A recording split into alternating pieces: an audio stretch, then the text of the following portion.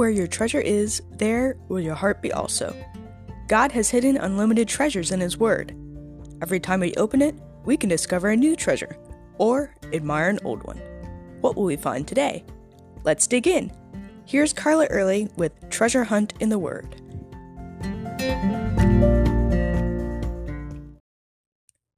The pianist at our church is truly amazing. I showed up one Wednesday night, planning to sing a solo that was just a tad too high for my voice.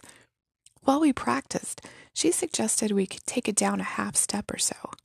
I was shocked. I said, "Can we do that?" She said, "Oh, sure," in an offhanded way, and then proceeded to play it in a completely different key. Let me tell you, no matter how easy she makes that sound, it's not. It's harder than reading written words in one language and speaking them in another. But God does something even more difficult in our lives. In Colossians 1:13, it says that He has delivered us from the power of darkness and translated us into the kingdom of His dear Son. As I read that, I was intrigued. I love different languages and translating them from one to another. I'm an interpreter for the deaf by trade, so choosing the right words with the right nuance that communicates in the original language is what I do every day. Most translations of the Bible use the word transferred instead of translated in this context. But when I looked up the word to see what it meant in the Greek, it had more the flavor of transposing, which is what our pianist did for my not quite soprano voice. When the Lord saved us, He moved us to a much better place. Maybe it was like He moved us from a dark-sounding minor key to a joyous major key, but I don't even think that analogy works well enough. When He saves us, we stay in the same place physically. We're in the same house, go to the same job, we're married to the same spouse, but we're on a completely different plane. We don't just have an X and Y axis, we have a Z as well. Our lives are 3D. We're living in the kingdom of Jesus.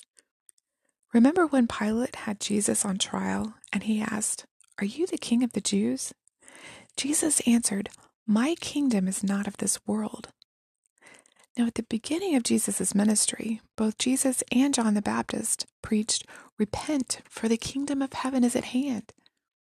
Jesus' crucifixion and resurrection ushered in that kingdom. It's not of this world, but when we're saved, we're translated, transposed, transferred, however we get there. We're citizens of a completely different kingdom, a kingdom that we can begin to experience here on earth, but we will fully enter it when we die.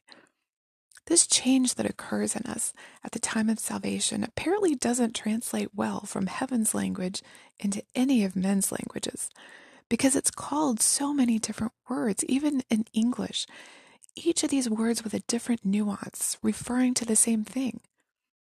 Like the words redemption, deliverance, liberation, restoration, rebirth, sanctification, forgiveness, regeneration, justification, atonement, reconciliation, salvation. It's discussed with many colorful phrases. Like in 1 Peter 2:9, it says, "We were called out of darkness into His marvelous light." The power of darkness has no control over those in His kingdom. We aren't under its influence. Our character has been transformed. We're brought out from an oppressive government into freedom. We were once slaves to sin in a deep, dark dungeon, but He rescued us. Whatever it is, and however God does it, aren't you glad He does? Have you been transferred, transposed, and translated into Jesus' kingdom? How has your life changed because of it? You can contact us at treasurehuntintheword@gmail.com. Also, if you'd like to share a treasure God has given you by doing an episode, please contact us.